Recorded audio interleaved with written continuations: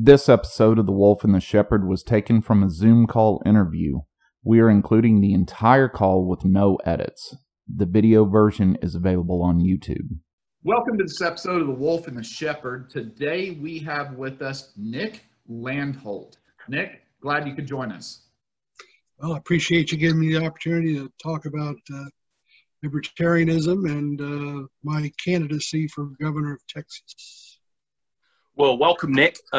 First question I wanted to ask you is if you could explain what a libertarian is, because we actually have quite a big dyslexic fan base, and they're convinced it's somebody who works in a library. So if you can just explain, to our listeners really, what libertarianism is, because I know I'm a bit, shaky if I had to give somebody a definition really on what it means. So. Well, I'm probably as shaky as you are. I would give my definition, which is basically, I'll backtrack a little bit. When I ran for Congress in 2016, I approached the Libertarian Party here in Texas with the fact that they had ballot access. So that was big. Because I'm probably more suited for the Constitution Party, or actually there's a Christian Party of Texas. And I told the Desiree Lindsay at the time, she was the candidate coordinator for the Libertarian Party of Texas, LP Texas for short, that I said, hey, I'm a Christian constitutionalist. I'm against open borders, because in Texas, that's a death knell if you're pro open borders. I said I'm for secure borders, but I'm not, for letting everybody and their grandmother into the country of Texas, because I'm actually pro Texit. I'm pro secession, and that's what my gubernatorial campaign is going to bring out. And I said, and I'm also pro-life, I'm pro-family. So I'm against abortion. I think abortion is murder. And she said, well, we're actually more conservative than the National Libertarian Party, and we kind of let our candidates have their own positions on social issues. And I said, well, okay, fine. I just want to make sure that up front, what I'm about. So I filed by the deadline, and I had no opposition. And again, this is 2016. And so I was the nominee for the party, LP Texas, for running in the Congressional District 11, which was at the time run by a rhino globalist Republican, Mike Conaway. And I really did not have any I ran no campaign virtually. I didn't even open up a bank account. But just the fact that my name was on the ballot, and we did not have a Democrat running that particular year, just by having my name on the ballot, I got officially, I got over 23,000 votes from the district. And in West Texas, 5 districts cover almost half of Texas, the western half. And the Libertarian Party of Texas received over 80,000 votes from the other 4 candidates and myself that ran for U.S. House. And I thought, hey, man, there's a foundation out there for libertarianism in West Texas. And so I said, hey, party, why aren't you, doing anything about this? And I basically got crickets. Well, my definition, I guess, for libertarianism is that I do believe in the non-aggression principle. There seems to be some kind of a disconnect within the party itself as to whether NAP is, should be the criteria or not. But yeah, I'm against being the aggressor, but I also believe in self-defense, and the police state that we started, that started in 1903 here in America. They've been the aggressor for, decades, over a century now. A case can be made that, the police state started after the Civil War, but be that as it may, 1903 was, I consider, to be the official beginning of the police state, because that is when Congress, the traitors and cowards in Congress, and they've continued it up till today, passed what's called the Dick Act of 1903. And basically what it was it made state militias superfluous. They suppressed state militias, and they eventually brought in the National Guard, which is federalized. So they made the militia in the states what they call unorganized militia, which is an oxymoron if I ever heard one. And they did this, they meaning the money powers. They knew what their plan was, which was eventually to become the Federal Reserve.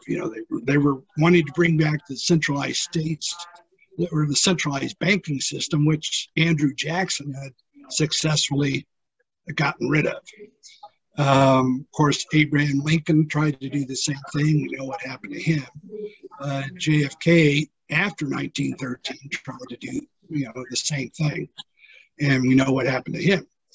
But in 1903, the bankers knew that they needed to get rid of the organized, well-regulated militia that the Second Amendment calls for. And so 10 years before 1913, they passed this Dick Act. And then in 1913, we got the Federal Reserve Act, which gave them, Congress basically abdicated their duty, their constitutional duty, to create money.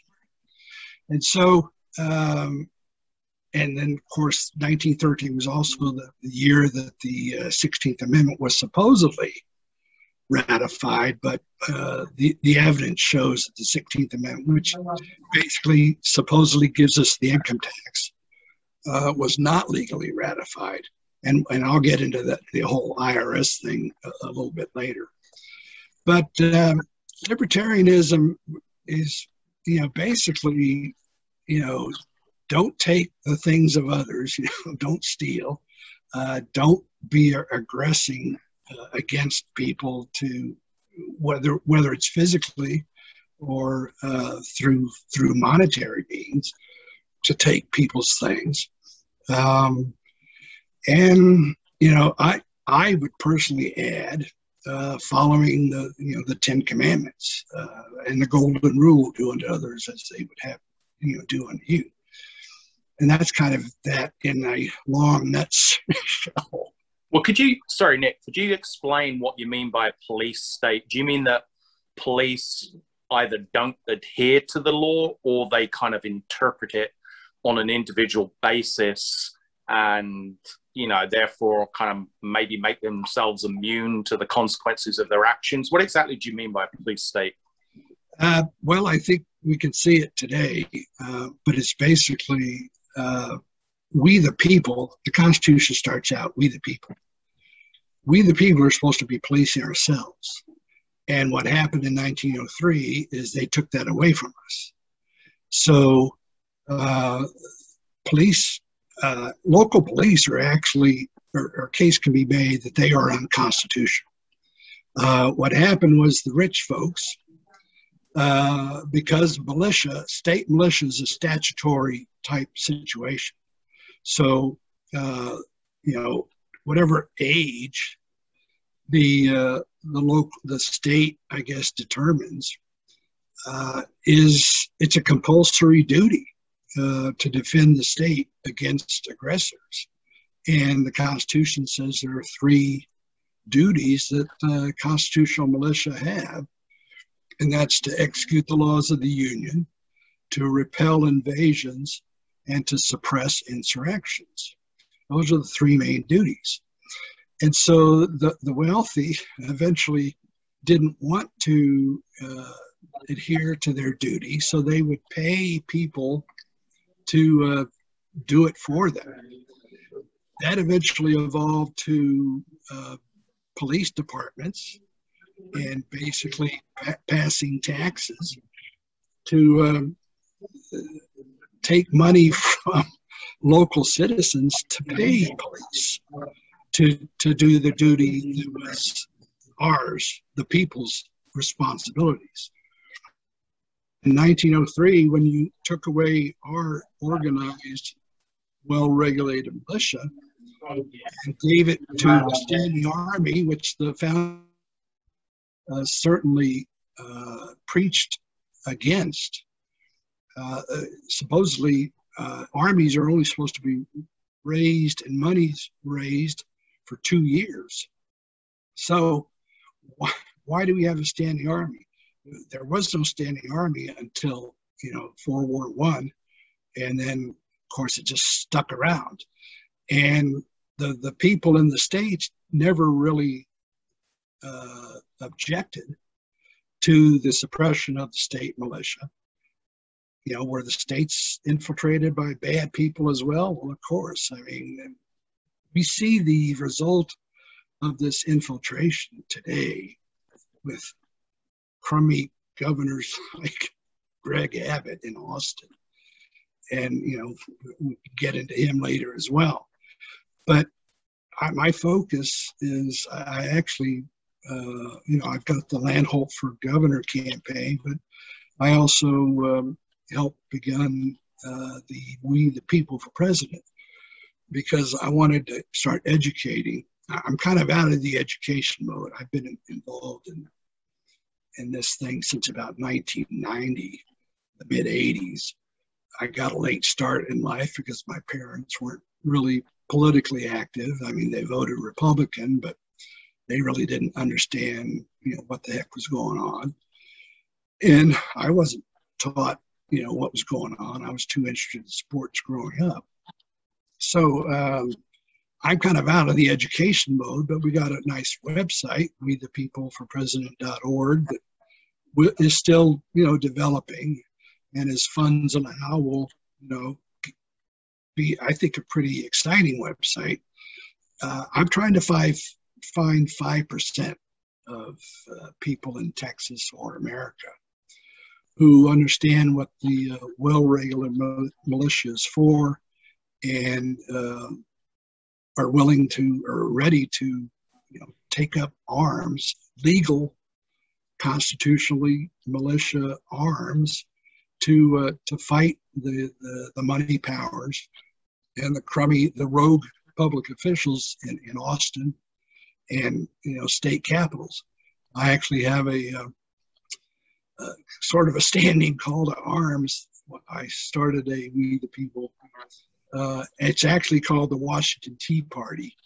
My acting campaign manager, Brad Fassbender, he had a Washington County Tea Party site page on Facebook, and he wasn't using it, so he gave it to me. But Facebook, for some reason, won't allow me to change it to We the People President, but I was able to change it to Washington Tea Party and then WTPP. So maybe Facebook, if they don't eventually boot me off, I'll eventually be able to change that. But we finally had funds to come up with Washington or wethepeopleforpresident.org website. So that's what I direct people to for more information and to kind of get an idea or to join our force, and hopefully we'll grow enough to make a difference, particularly in Texas. I'm looking for a safe haven, particularly for Christians, because we're being attacked all the time. And I'm tired of Christians being wimps and just continue to take it without taking up arms and fighting back, because these people really only understand at this point in time. I think they only understand force, not, and you could call that violence if you want, but hey, I call it self-defense. Sure. Well, that makes total sense. And so as you look at this candidacy for governor, third parties have always had a real uphill struggle in the two-party system. You know, you've had for the last 100+ years, you've had Republicans and you've had Democrats, and anything third party, they always call fringe or something like that. And then you look at what Ross Perot did whenever he ran for president, and could be argued that, oh, well, he stole votes from the Republicans, things like that.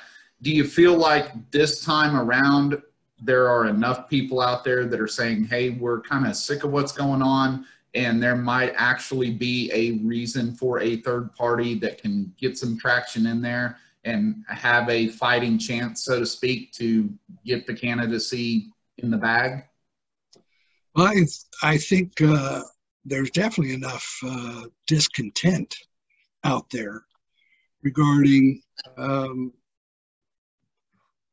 present American society. And I think people are certainly sick and tired. I mean, we look at the statistics show that there's more non-voting Americans of voting age than there are voting. So, you know, supposedly the last two elections, and I've been big into vote fraud, exposing computer vote fraud, not what I call voter fraud. There's a big difference between voter fraud, you know, the dead people voting and what have you, or multiple people voting multiple times, as opposed to the computer vote fraud, which is basically 3 companies control the vote count in America. I don't know if you're familiar with the Collier brothers, Jim and Kenneth Collier. They wrote a book, Vote Scam, The Stealing of America. And that was back in the 90s. And because they were running in the 70s down in the Miami-Dade County, Florida area. And they uncovered, you know, basically once computers came into the picture in the 70s, that's when they started to control the vote count even more than through voter fraud. So I've been doing this with Jim Condit, a colleague up in Ohio, since 1990. And so people have become so frustrated with the whole duopoly, the Republicans and Democrats, that they don't even vote anymore. Well, supposedly the last 2016, I guess, you know, somewhere around 70 million voted for Trump and 70 million voted for Hillary. And then this year, or 2020, supposedly, you know, 74 million, give or take, you know, voted for Biden, and closer, you know, about the same number. So supposedly, what, 20 to 140 million Americans are supposedly voting for Republicans or Democrats, which, you know, if the census is correct regarding 330 million Americans, there's still, you know, I'd say 150 million. Yeah, of course, I'm not counting children, but there's still a lot of non-voters. And one of the things I'll be bringing out in my candidacy is that the enemy is the Republicans and the Democratic Party.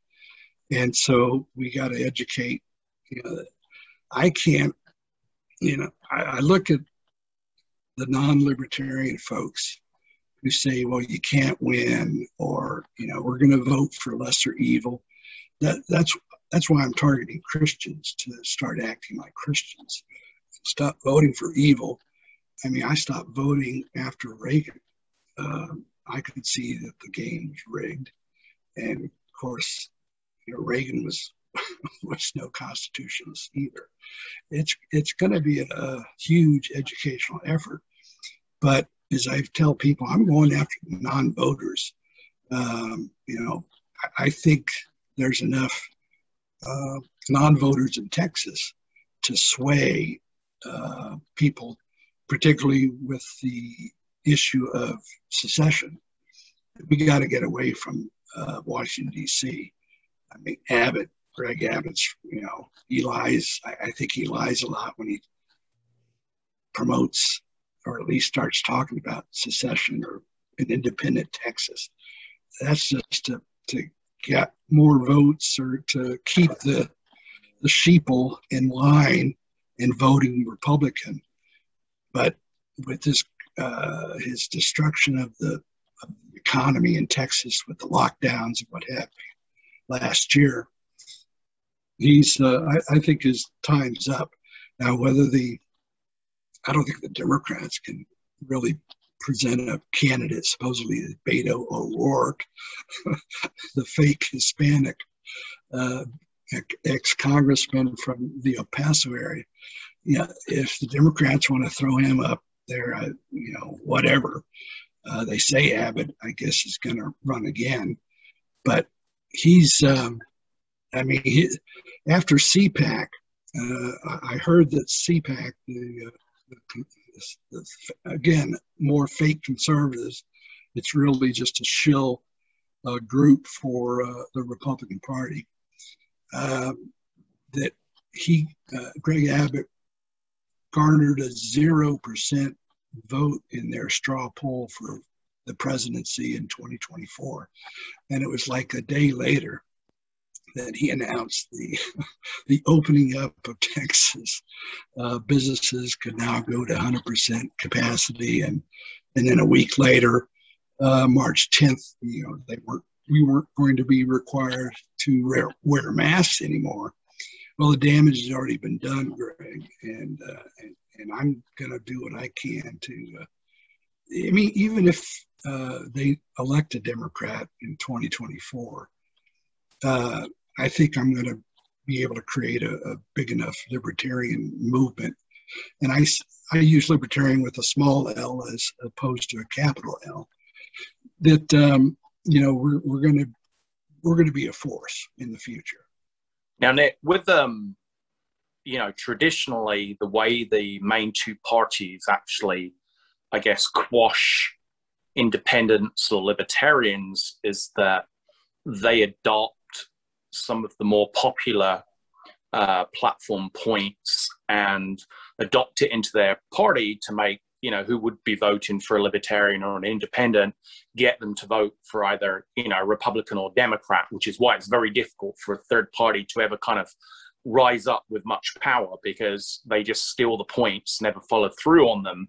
Do you think it is possible, within Texas to create either enough of a noise that the things you are passionate about actually get adopted by the Republican Party in Texas, or that you can, I don't know, maybe get enough influence to actually change things? Because, I know we have this bipartisan kind of thing in Texas, but, Texans at the end of the day, even if we did have some idiot like Beto, and I can't stand that guy, I don't say that about many people, on this podcast, but that guy's a lunatic.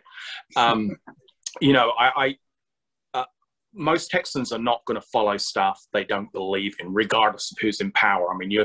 Texas is a state where you're going to get the quickest uprising, against rule. If somebody like, Beto ever got in, not many Texans are going to follow what he says, So knowing that you probably can't win as a libertarian, is your main goal to try and influence and get, the Republican Party to take seriously some of the issues you're putting forward? I'm going to be attacking the Republican Party, whether we get the movement, it gets large enough to influence. I think there's actually a small movement within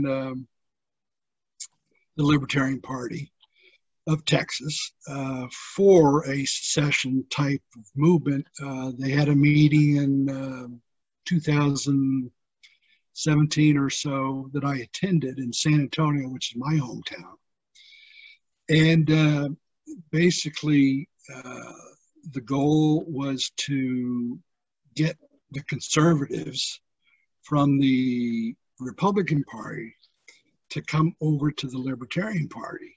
So, because I just feel that the grassroots, the conservative grassroots within the Republican Party just will never have the numbers to take back the party. It's embarrassing to say that Texas does not have constitutional carry. And we could point to the Republican Party as being part of that embarrassment. And it looks like, as we know, the Texas legislature meets every odd year.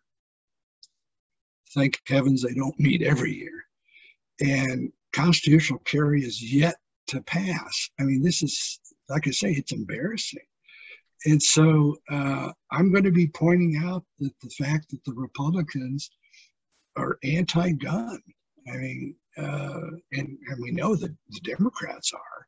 So, you know, somebody like Beto, I mean, he just, when he ran for Senate against, I called Ted Cruz, Canadian Ted Cruz. You know, he said, we're going to take your guns. So we know that Beto is anti-gun. We just have to convince the grassroots conservatives within the Republican Party that they're barking up a tree that's, you know, just not going to go anywhere. So they need to either become independent voters or libertarian or whatever. And it's going to be a very interesting. It's going to be very confrontational, controversial, but getting to your point about the Republican Party stealing some issues within the Libertarian Party. I was a Texas national delegate for the Texas State Party in Orlando for the Libertarian Party National Convention in Orlando 2016. They passed that resolution about taxation as theft. And whatever happened to it? It went nowhere. The Libertarian Party has failed to capitalize on the whole taxation, the whole IRS issue. So not only will I be leading with the secessionist issue, but I'll be leading with the fact that the majority of Texians do not owe income taxes. I stopped filing in 96 was the last year I filed. And, you know, yeah, the IRS has gotten wind of it, and I now have actually a petition in front of the U.S. Tax Court, which has, you know, been about 3 years running. And so no decision's been made yet. But we need to unite that the total taxation theft, anti-IRS movement needs to be united, and sheriffs need to be told that, you know, the IRS is illegally, fraudulently collecting monies from Texians. And of course, Greg Abbott, the Republican Party, is never going to say that. And so if they do, then that would be great. I don't know if we can influence that kind of decision. I don't think he's ever going to come out in favor of secession. You know, like I say, he talks about Texas independence it's on some of his stump speeches. But, you know, to force the issue, I think is going to require, you know, an anti-Republican, anti-Democrat type of movement, plus the fact that I don't think he would ever, the governor of Texas has the power to revitalize the Texas State Militia. Texas State Guard and those kind of things, those are contract type issues. That is not true state militia. So as governor, I would immediately reconstitute the Texas State Militia, which means we could clean up the courts, we clean up the abortuary, the murder babies. We could become economically free again from the money powers. But we're going to need militia, because I don't think the money powers are going to, just walk away on their own volition and give up on Texas, because, we got oil, we got gold. And I'm not a fan of oil. I'm a fan of industrial hemp. And I'm wanting to make that the new cash crop of Texas. The hemp question, that's actually interesting, and that was a segue we didn't even plan. So, hemp used to be one of those cash crops for the nation, and of course there's all kinds of industrial uses of hemp. Most people, when they hear that whole hemp deal, it's always about marijuana and smoking marijuana and all that, which we could get into the benefits and the detractions from that. But it's that kind of part of your party platform to say, hey, let's move more towards doing something like that as I'll use the term renewable source of energy. Yes, it's going to be way up there. I mean, the marijuana fact. I mean, I'm for decriminalizing drugs. I just think it's been used to control us. I mean, not every sin has to be against the law. If sin isn't punished in this time, it'll be punished in the hereafter. So, industrial hemp, to me, from what I've read and what I understand, basically the Rockefellers and the Hearst people, they wanted hemp to be, outlawed or illegal because it was going to, botch their plans for the whole oil and the paper industry. We don't need to be, killing trees, you might say. I'm not a big tree hugger, but, hemp is just an amazing plant. And when people see the benefit, I think the canard about, marijuana being a gateway drug and all that kind of crap, I just don't buy it. I think it's the money powers and the media that's owned and controlled by the money powers is using that to keep this amazing plant suppressed. And I mean, supposedly Henry Ford made a car out of hemp. So, that's another, of course, industry, though, the automaking industry.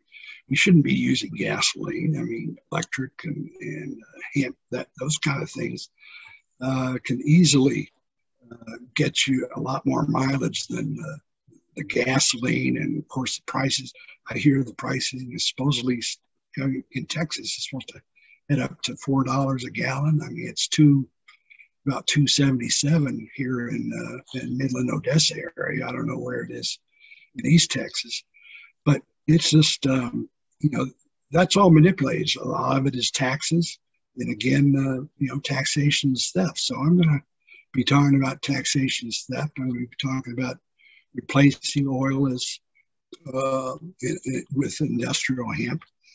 And in fact, I think I'm not that keen of a gold guy either. To me, that's manipulated as well.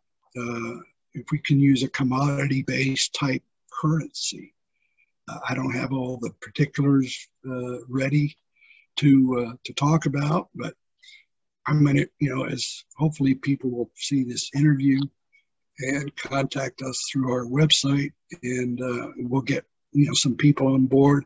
I'm not, look at this face. Do I look like a governor to you? The other. Now you're being too hard on yourself, man. Don't be doing that. The only reason I'm doing this is because no one else is willing to publicly talk about armed resistance against the powers that be. And why is that? Well, we actually had Daniel Miller, who's a big propagator of succession. Right. Texas on our show maybe about 10 episodes ago.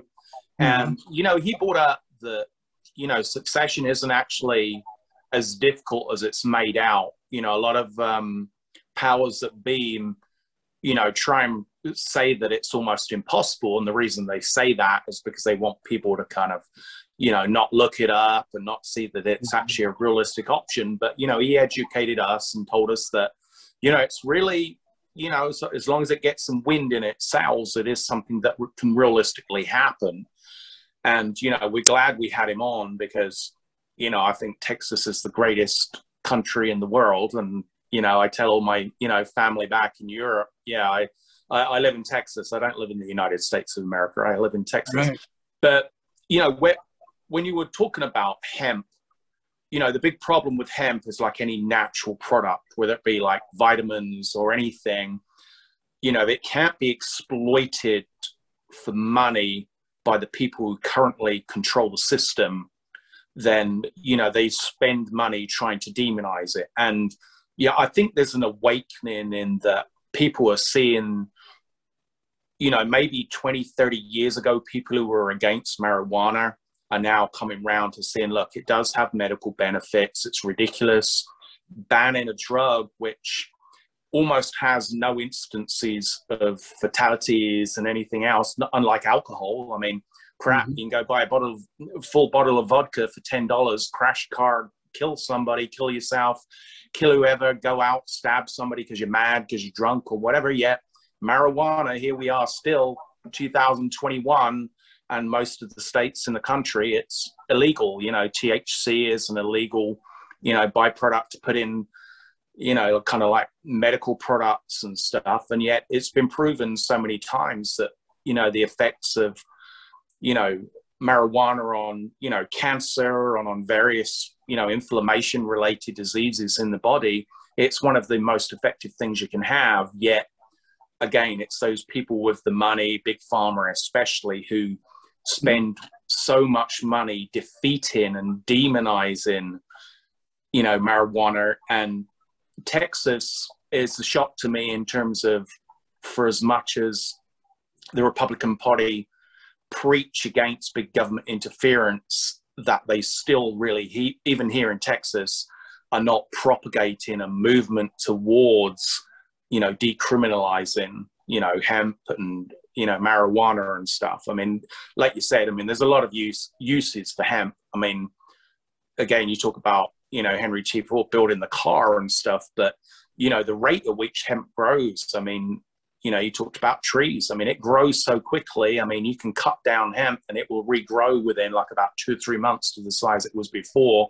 It's such a renewable product, you know, and it can be used for so many different things. And yet the hurdles, you know, you have to go through, and you know, instant taxation and everything else they put on it, they try and stop, you know, it being almost like a byproduct for anything. Now, how can we get, you know, the rhinos as such to actually in Texas start to take this seriously? Because most people in Texas, you know, outside of your holy rollers who kind of concentrate on the wrong thing, I guess, how are we going to convince people that, look, we need to push hard for decriminalization in the state of Texas?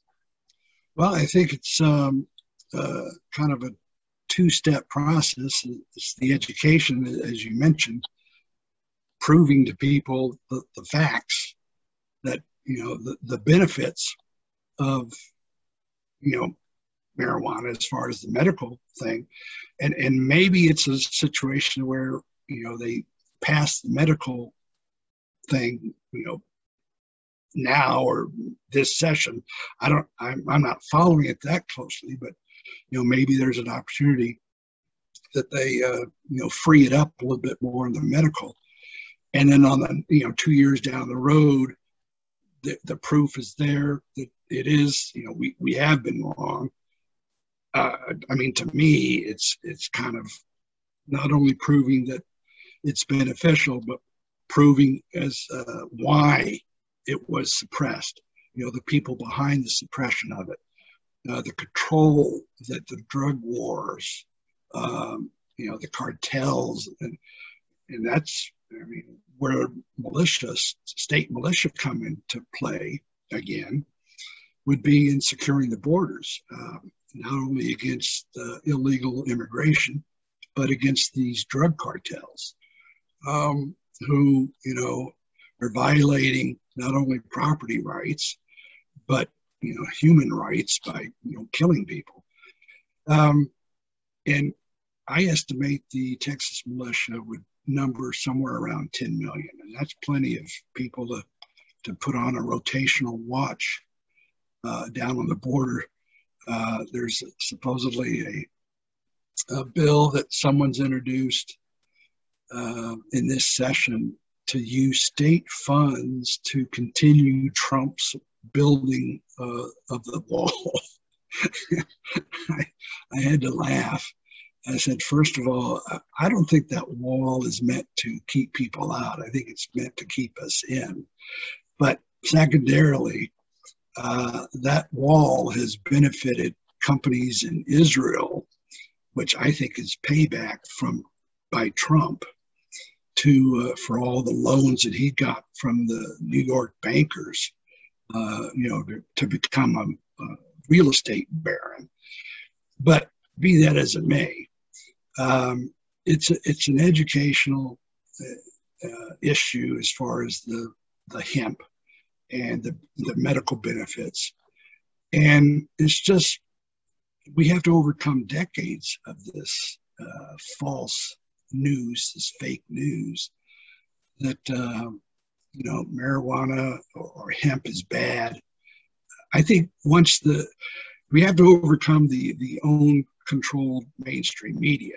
And how do we do that? Media bypass. How do we do that? Well, Brad and I are looking at creating a sort of a statewide citizens reporter type of movement to where they are reporting the news that the mainstream media is either suppressing or not even reporting on.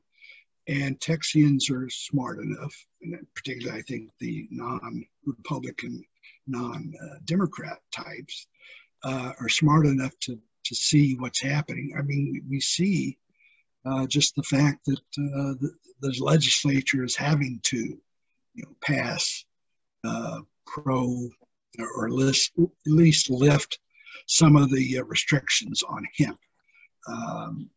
We just have to do it faster because I think we're running out of time. Now, do you feel, Nick, that, I mean, we all know that a few people control so many things, especially in terms of the banks, and obviously money talks in every arena of politics. You have people going into politics, they go on the base salary, when they get in the House, and all of a sudden, just a few years later, they're multi-millionaires based upon, a salary which really shouldn't even get you to being half of a millionaire within 5 years. So everybody's taking this money from lobbyists, and it's more, I guess, the silent infiltration through nefarious money groups that really drive policy for both parties. And is there a way really ever to kind of stop that? Because, I mean, it really is nefarious. It's insidious. The money pushes the policy. That's always been, the way, since the Federal Reserve was created. I mean, I get tired of having to explain to people, Federal Reserve is about as government as FedEx. The federal thing, it's just a title to make people think it's about, government. Well, it's not. It's a private entity. And, people don't generally know. I don't care how much they claim to do research. They don't really know how money gets into politics. They don't know the groups, who really kind of influence everything, just from the laws, the interpretation of the laws, and how do we even begin to kind of like stop that? I mean, I know education is one thing, but most people, if it's not affecting them directly, don't seem to care enough to really raise their voice about, we shouldn't have a few shadowy people, controlling the entire country through their checkbook. Well, you need to have an honest guy get in. I mean, supposedly Tom Cotton is a senator. He was kind of a, I guess, I don't know if he was a Tea Party, backed type of Senate, but he's already, compromised. And maybe a lot of these, sex scandals and the pedophile scandals, that's how they do get to a lot of these people. You got to get something on them. I had envisioned, if I ever got into Congress, and I could certainly do the same thing as governor, of having a reality TV show and have cameras follow me around and show Texans or show Americans just how corrupt Washington, D.C. or Austin is. I mean, I think I would probably be avoided a lot. Maybe I wouldn't get too many people talking to me because there's too much smoke and mirrors and behind the scenes shenanigans going on that we never see what the truth is in politics. So we have to open up ourselves to reality, and not the fake suit and tie coat types that we see in Austin with Greg Abbott, Dan Patrick, some of the high ups within the state legislature. In fact, my state representative, Brooks Landgraft, he was elected to, in 2016. So he's on his, I think it was the previous state rep decided not to seek re-election. So Brooks Landgraf in 2016 had was approached by conservatives within the Republican Party, and was asked to, I guess, run. He got their support, and then he betrayed them by endorsing the current House Speaker, and I can't even remember that guy's name because he's not House Speaker anymore. But they were wanting to a state rep who was going to go for a conservative for House Speaker. And so he didn't do it. So, was he bought? Or was he offered something by that House Speaker or the rhinos in Austin? I don't know, but he's on his third thing. And some people say I should run, for something, smaller than governor, like a state rep or a city council. And I guess I could. The main reason I ran for Congress in 2016 was to take advantage of a relatively unknown law called the Reasonable Access Law, which was, in short, it says any FCC licensed station in the country must take the ads of a federal candidate. So I was hoping to raise funds in order to expose a lot of corruption by using ads on, all the conservative talk show hosts, or Sean Hannity, Rush Limbaugh, Laura Ingraham, those kind of guys. I didn't get that money, but that law still exists. And so it can be used by, in fact, Jim Conant, who I mentioned is the colleague I worked with on vote fraud. He uses that every 2 years. He runs for Congress up in Ohio, and he uses it to expose the powers that be.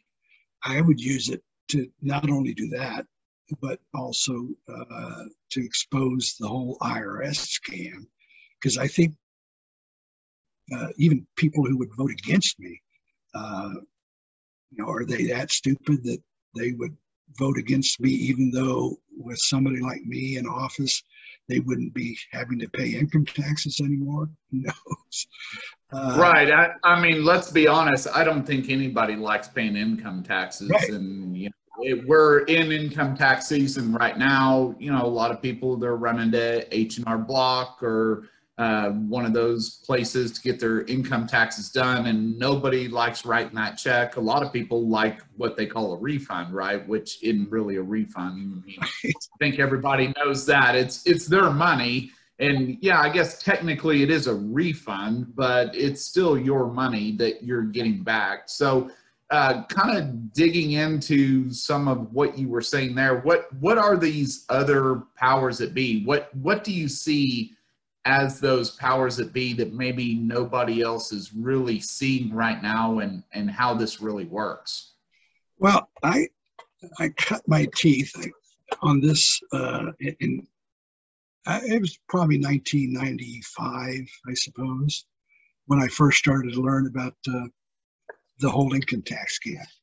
And this book here, the Irwin Schiff's, I don't know if you're familiar with Irwin Schiff, but he wrote the Federal Mafia, and he wrote many other books, and he ended up dying in jail actually within the last few years. Unfortunately, he was made an example of. A lot has changed with the laws since the 90s, but they like they meaning the powers that be, the international bankers, the people behind the scenes. They like to show high-profile income tax tax protesters like Wesley Snipes. They like to present those things as examples so that people continue to have fear against this IRS. Well, the only way the IRS continues to collect money is because of county sheriffs and governors who don't know the law and who will refuse to adhere to it or prevent these people from coming in and seizing property or arresting people, depending on whether it's a criminal case or a civil case. That's what we need to educate the county sheriffs on. I've got a terrible county sheriff. He almost sent an army against a local bar owner last year during the COVID stuff, when the bar owner said that she was going to reopen her bar. And so you've got, some good sheriffs out there and constitutional type sheriffs who say that they are not going to obey these, lockdown rules or masks rules or what have you. And the media probably doesn't, shows, a handful. Maybe there are a lot more county sheriffs who do that we are not aware of. That's what our citizen reporting with We the People for President would try to do, is find out how many more sheriffs in Texas are actually pro-Constitution than what we are led to believe. But the whole IRS thing, it just continues to grow, and basically IRS income taxes, federal income taxes are paying off the interest, the usury from the Federal Reserve. They're not paying off, roads or, highway improvements, that kind of thing. It's paying usury to the powers that be, and usury, as Christians know, is condemned by the Bible many times. Yeah, so going along with that, given this, that we've tried to give you your platform, right, and we want you to be able to say whatever that you want to impart. If you had three things, and I won't limit you to three, but I'd like you to at least have three things that you would just jump out there and say, hey, these are things that I want everybody to know. This is why I'm running for governor. And these are the things that people need to know before they go to that polling station. What would those three things be? Well, we're Texas independence, but without the state militia, that's not going to happen. So I'll be revitalizing the state militia in order to bring about Texas independence. And between Texas independence and the militia, you won't be paying income tax, federal income taxes. And of course, Texas does not have a state income tax. So how much more money is that going to put into your pocket when your employers should be should be pro Landholdt for governor, because they won't they will stop being unpaid tax collectors for the IRS, which is what they are now. And the other thing is we got to clean up the vote. I mentioned the vote fraud issue. We're going to go back to paper ballots counted at the precinct before, in full view of the public, before they leave the precinct. Now that makes total sense, and I get that. So if you had a opportunity to put somebody in your office, okay, we're going to speculate now. You win the governor of Texas, right? And now we've seceded from the union, and now to use a quote from a good friend of mine, you now become the supreme benevolent dictator of Texas, which I'm not saying you're going to do that, but I have to throw that out there because that's what he's always said he would like to be, and have Texas independent, right? What would you like to share with some of the people sitting in that office to say, hey, now we're here, let me share some of the other problems that we've got and what I'm going to do to fix those problems? Well, I'm going to surround myself with people who are smarter than I am, but who also understand that the whole money issue, the whole taxation is theft issue, the economic freedom of having advanced technology in cars, vehicles, those kind of things. We're going to show pretty quickly how economically free Texas not only could be, but will be sort of the prototype country for the other states in the former union that Texas used to be in. Because I think once, whether it's Texit or CalExit, one of these countries goes first, I think the domino effect is going to kick in pretty quickly. People are sick and tired of the whole COVID scam. We can't get the truth out there. That's what Citizens Reporter can do. We're going to have to do Zoom broadcasts like this to get the truth out there. We got to find out who the constitutional sheriffs are in Texas. I just want to show Texians that they are the people in charge, not the benevolent dictator in Austin. I'm your friend. I'm going to have that reality TV show that will keep me honest. Well, Nick, sorry to interrupt you there, bud.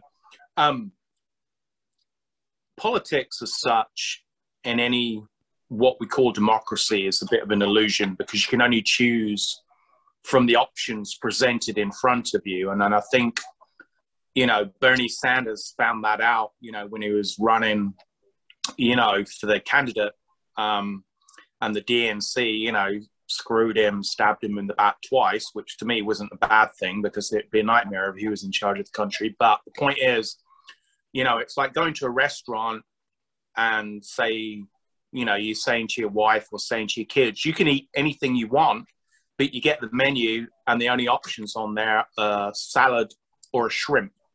Okay. And so really you're just choosing from what's presented in front of you. So there is no such thing in politics as true democracy.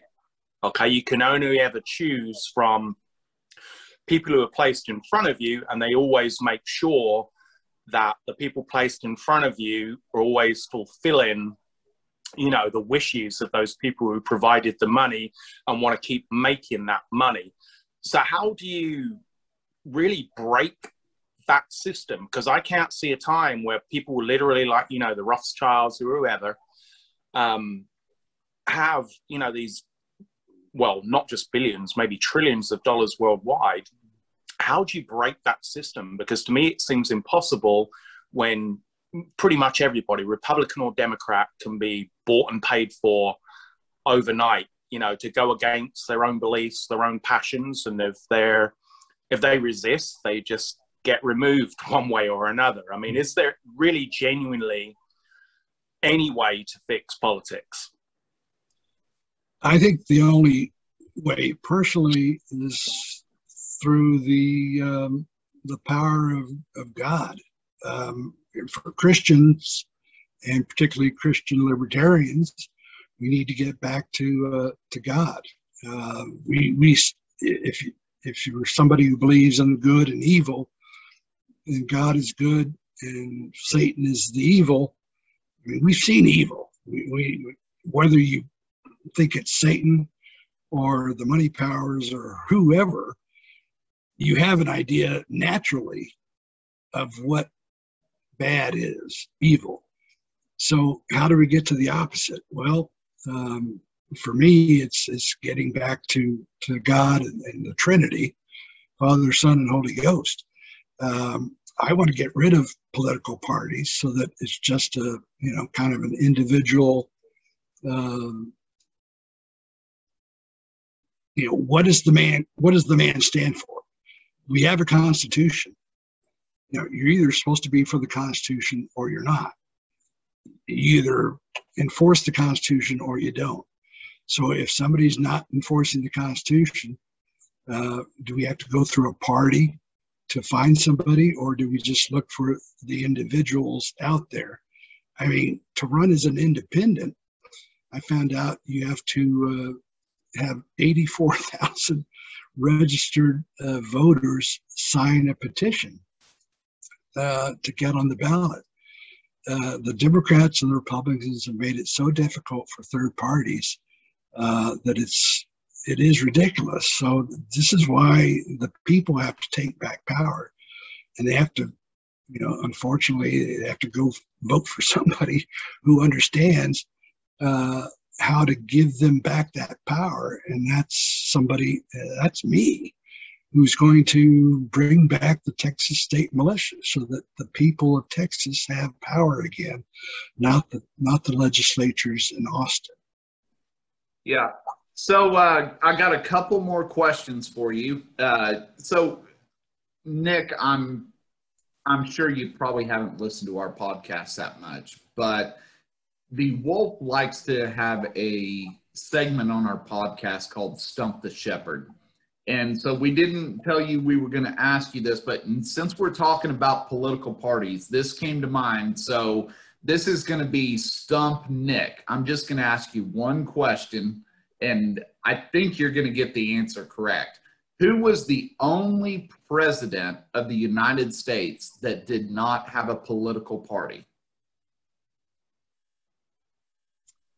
I'd have to say George Washington. There you go. See, I knew you would get it. Yeah, he actually, and I thought of that because you were sitting there and you were talking about how, we've had this two-party system forever. Yeah, George Washington, that is true. He is the only president that was not a member of a political party. So, well done. Just so you know, Nick, you actually have done so much better at the Stump the Whomever than I ever do, because I usually always get the questions wrong. So, I'm going to ask you one last question, and then after that, I'm just going to give you a kind of a soliloquy time to say some other things that maybe we haven't hit. But just kind of a random question here. What's your take on QAnon? Is that real? Have you followed any of the QAnon stuff? Do you think there's some legitimacy there? No, I don't. I have followed it a little bit. I think it's more controlled opposition, what I call FO, false opposition. There's a quote that Vladimir Lenin said that in order to control the opposition, we have to create it ourselves. And that's what they've done. QAnon, I'm not even sure. I don't believe. I've read enough from Henry Makow. I don't know if you've are familiar with Henry, but that Edward Snowden is controlled opposition. So is Julian Assange. These guys, we think they're persecuted, but that's just what's presented to us. So we think they're good guys because they're supposedly, reveal a few things to us. Well, none of these people, Julian, Edward or Q, they never talk about what is necessary for a free state. And it's the first 13 words of this is a fantastic book. This is a book by Dr. Edwin Vieira, 13 words. And it's one of the best books. It is very short. I mean, you can see it's not very thick, but it's about constitutional militia. And this other book of his, Three Rights, is also a fantastic book. But basically, I agree with Dr. Vieira. The most important words in the Constitution are the first 13 words of the Second Amendment, which the NRA, the Gun Owners of America, National Association of Gun Rights, Texas Gun Rights Association, none of these gun lobby groups ever talk about militia. All they talk about is the right to keep and bear arms. Well, I don't need an amendment to tell me that I have a right to defend myself. But why aren't you educating Americans on the well-regulated militia, which is necessary to the security of a free state? Is that because your false opposition as well? So I believe QAnon is another, distraction. There's a lot of distractions out there. The media is just full of soap opera crap that is distracting away from the militia aspect. Yeah, totally get you. So last thing before we close, I'm going to pretend like, and the Wolf makes fun of me because he says I have this fake broadcast voice. So I'm going to be a fake broadcaster right now, and I'm going to turn the stage over to you, and I'm going to let you cover anything that we missed as we close. So this is your opportunity to go into anything we might have missed before we close. So Nick, the stage is yours. Well, I think we've covered a lot. I didn't talk about my talk radio show. You mentioned talk radio. I run it on Fridays. It's a weekly. I've been doing it a little over 4 years now. It's called Christian Revolt, Long Overdue. And you can go to our WeThePeopleForPresident.org website to get the details. I'm on Facebook. At least right now I'm in Facebook jail. So I criticize Ben Shapiro for bilking ignorant Christians, and apparently that's hate speech. So for about 3 more weeks, I can't post or comment. But you can go to my Facebook page, Nicholas Landholdt, and that's spelled Landholdt. It's got a picture of Christ the King. People think that I'm trying to hide behind that. They could go to my Landholdt for Congress page to see my ugly mug. I got an interview from American Free Press, the old Spotlight, that has my picture on it. I'm not trying to hide myself. I'm just trying to show that this is all for Christ the King. I love doing the show. It doesn't take too much to do. As I say, we broadcast live from 4 to 5 p.m. Eastern, 3 to 4 Central here in Texas. And it rebroadcasts Friday night and Monday mornings on the Liberty Works radio network. But, I'm trying to conduct media bypass. I'm trying to get the truth out there and seeing, who is willing to. Men have become so emasculated. It's pathetic. It's embarrassing. I'm 65, so I consider myself a dead man walking. I've lived my life. I'm just trying to make up, I guess, for the first 30 years of not doing anything for Christ the King and for in politics, and getting the word out there to libertarians and people who just want to, basically be left alone. I think that's what most people want to be left alone is by government. But that's not possible these days. As I say, I think we're in a police state that's becoming more overt by the day. And, who knows what kind of event, you had 9/11, you got the COVID, you got, a lot of false flags out there. World War I, World War II, Vietnam, they were all started basically by false flags. So we, the people, we were the ones, we're supposed to be in charge, constitutionally speaking. So why aren't we in charge?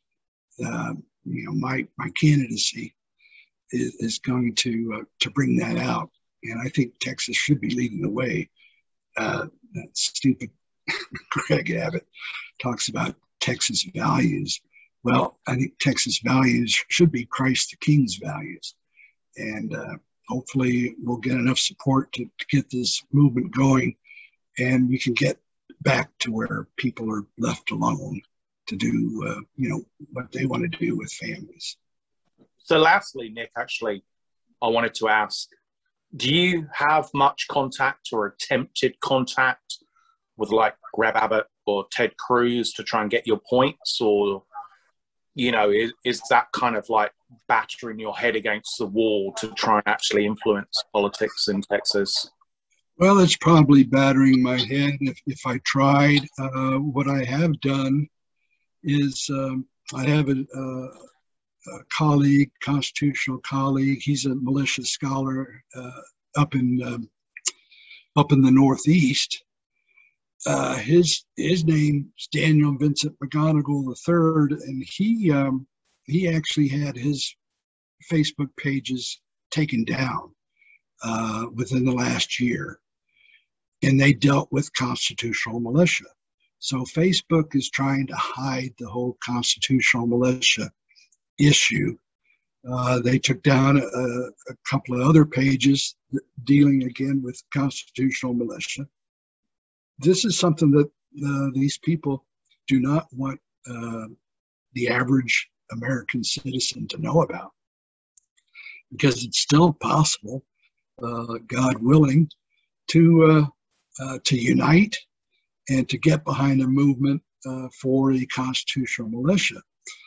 But this friend, Daniel, he had written a paper, a white paper, you might say, for the governor of Maine a few years ago, showing how that particular governor in Maine could revitalize the Maine state militia.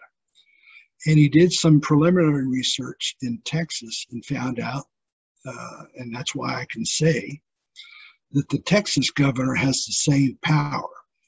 We do not need to go through the state legislature in Austin to revitalize the state militia. The governor of Texas has the power to do it by himself. So I was going to take this white paper that Daniel had written, or actually I was waiting for Daniel to give it to me, and I wanted to take it directly to Austin and have whether I could deliver it in front of the press to Greg Abbott himself, or at least get the office of the governor of Texas to stamp that they had received it. But Daniel never got it to me, and I'm not sure what happened. But and I may still try to do that. But Ted Cuban Canadian Cruz, John Cornyn, he's also no good. I guess for appearances, I could and do it for the record. I guess I could do something. But I think they need to have it presented to where they have to respond, and maybe Brad and myself can come up with some type of a press release or something that calls out Greg Abbott, Dan Patrick, Ted Cruz, John Cornyn, and almost forcing them I mean, obviously Ted Cruz had to respond to his Cancun fiasco. That was during the Arctic blast. I mean, I'm also a firm believer that geoengineering had a lot to do with that unseasonably cold weather we had, which affected me as well as millions of other Texians. So yeah, we called it our Texas Snowmageddon. I mean, that was kind of ridiculous. I hadn't seen that much snow in a long time. That's a good one. I'm kind of curious though. The Maine militia, do they use lobsters as weapons? I mean, isn't that basically the only thing Maine is known for is just lobsters? So they're out there just like and trying to attack people with lobsters. Well, the good thing about state militias is they actually can have the same weaponry as the military. That's what the militia is for holding off the bad guys, the tyrants, the rogue politicians. Lobsters, yeah, maybe they could come in handy when surreptitiously or in guerrilla warfare anyway. Yeah, I mean, you can get some angry lobsters out there. So, well, Nick, we certainly appreciate you joining us on this episode of The Wolf and the Shepherd. And just one last time, give everybody the best way to get a hold of you, get a hold of your campaign, all that good stuff before we close. Well, before I do that, do I get a chance to stump you guys? Oh, absolutely. We're especially me, because I can pretty much guarantee you I'm going to get whatever you ask me absolutely wrong. I already have Google open right now, so this better be good. What was the official first third party in America? I know the answer to that. It's the Anti-Masonic Party. You got it. Good for you. I thought about resurrecting that. Oh, what? So why is that? Just out of curiosity. Why is that? Because Judeo-Masonry is the main people that we'll be targeting. Landholdt for governor campaign will be targeting. A lot of people think Freemasons are just, the nice guys. The Shriners Hospitals, the circuses, and what have you. But Freemasonry wants to destroy the church and Christendom. So another big education effort. But I am quite surprised, but glad that you knew that. Yeah. So just out of curiosity, how are the Freemasons going to take care of that? How are they trying to destroy Christianity? Well, their branch. Of course, there's different branches of Freemasonry, but if you look at books like Behind the Lodge Door, Jim Shaw's got a book. I actually sell a book myself, Freemasonry Condemned by Its Own Sources. Short little book. It shows that their great architect is not Christian. I mean, they don't care what God that you worship. They want you to believe that they're Christian. And that's why the church, the Catholic Church, has certainly condemned Freemasonry for over 100 years. Leo XIII wrote an encyclical called Humanum Genus, which talks about Freemasonry and what their plans are. But Freemasonry is actually what Michael Hoffman has said is Judaism for Gentiles. So it's a complicated subject. Maybe we'll talk, have me back on to discuss that further. But we'll be talking about that on my website. And so, yes, best way to contact me probably is through our website, wethepeopleforpresident.org. I hope to have a Landholdt for Governor website. Again, we need funds. This is a totally grassroots effort. This is not. It's not going to be controlled by the left like the Occupy movement was. It's not going to be controlled by the right like the Yellow Vests movement was. This is a Christian movement, which is and you know, we work with non-Christians. We just need to target the right people and have the right goal, liberty. Gotcha. Well, hey, Nick, glad you could join us today. Thanks for tuning into this episode of The Wolf and the Shepherd. Please look Nick up online, and you can reach out to him and maybe get some more questions answered in case you have any other questions. And we will catch you guys on the next one. Thank you, Nick.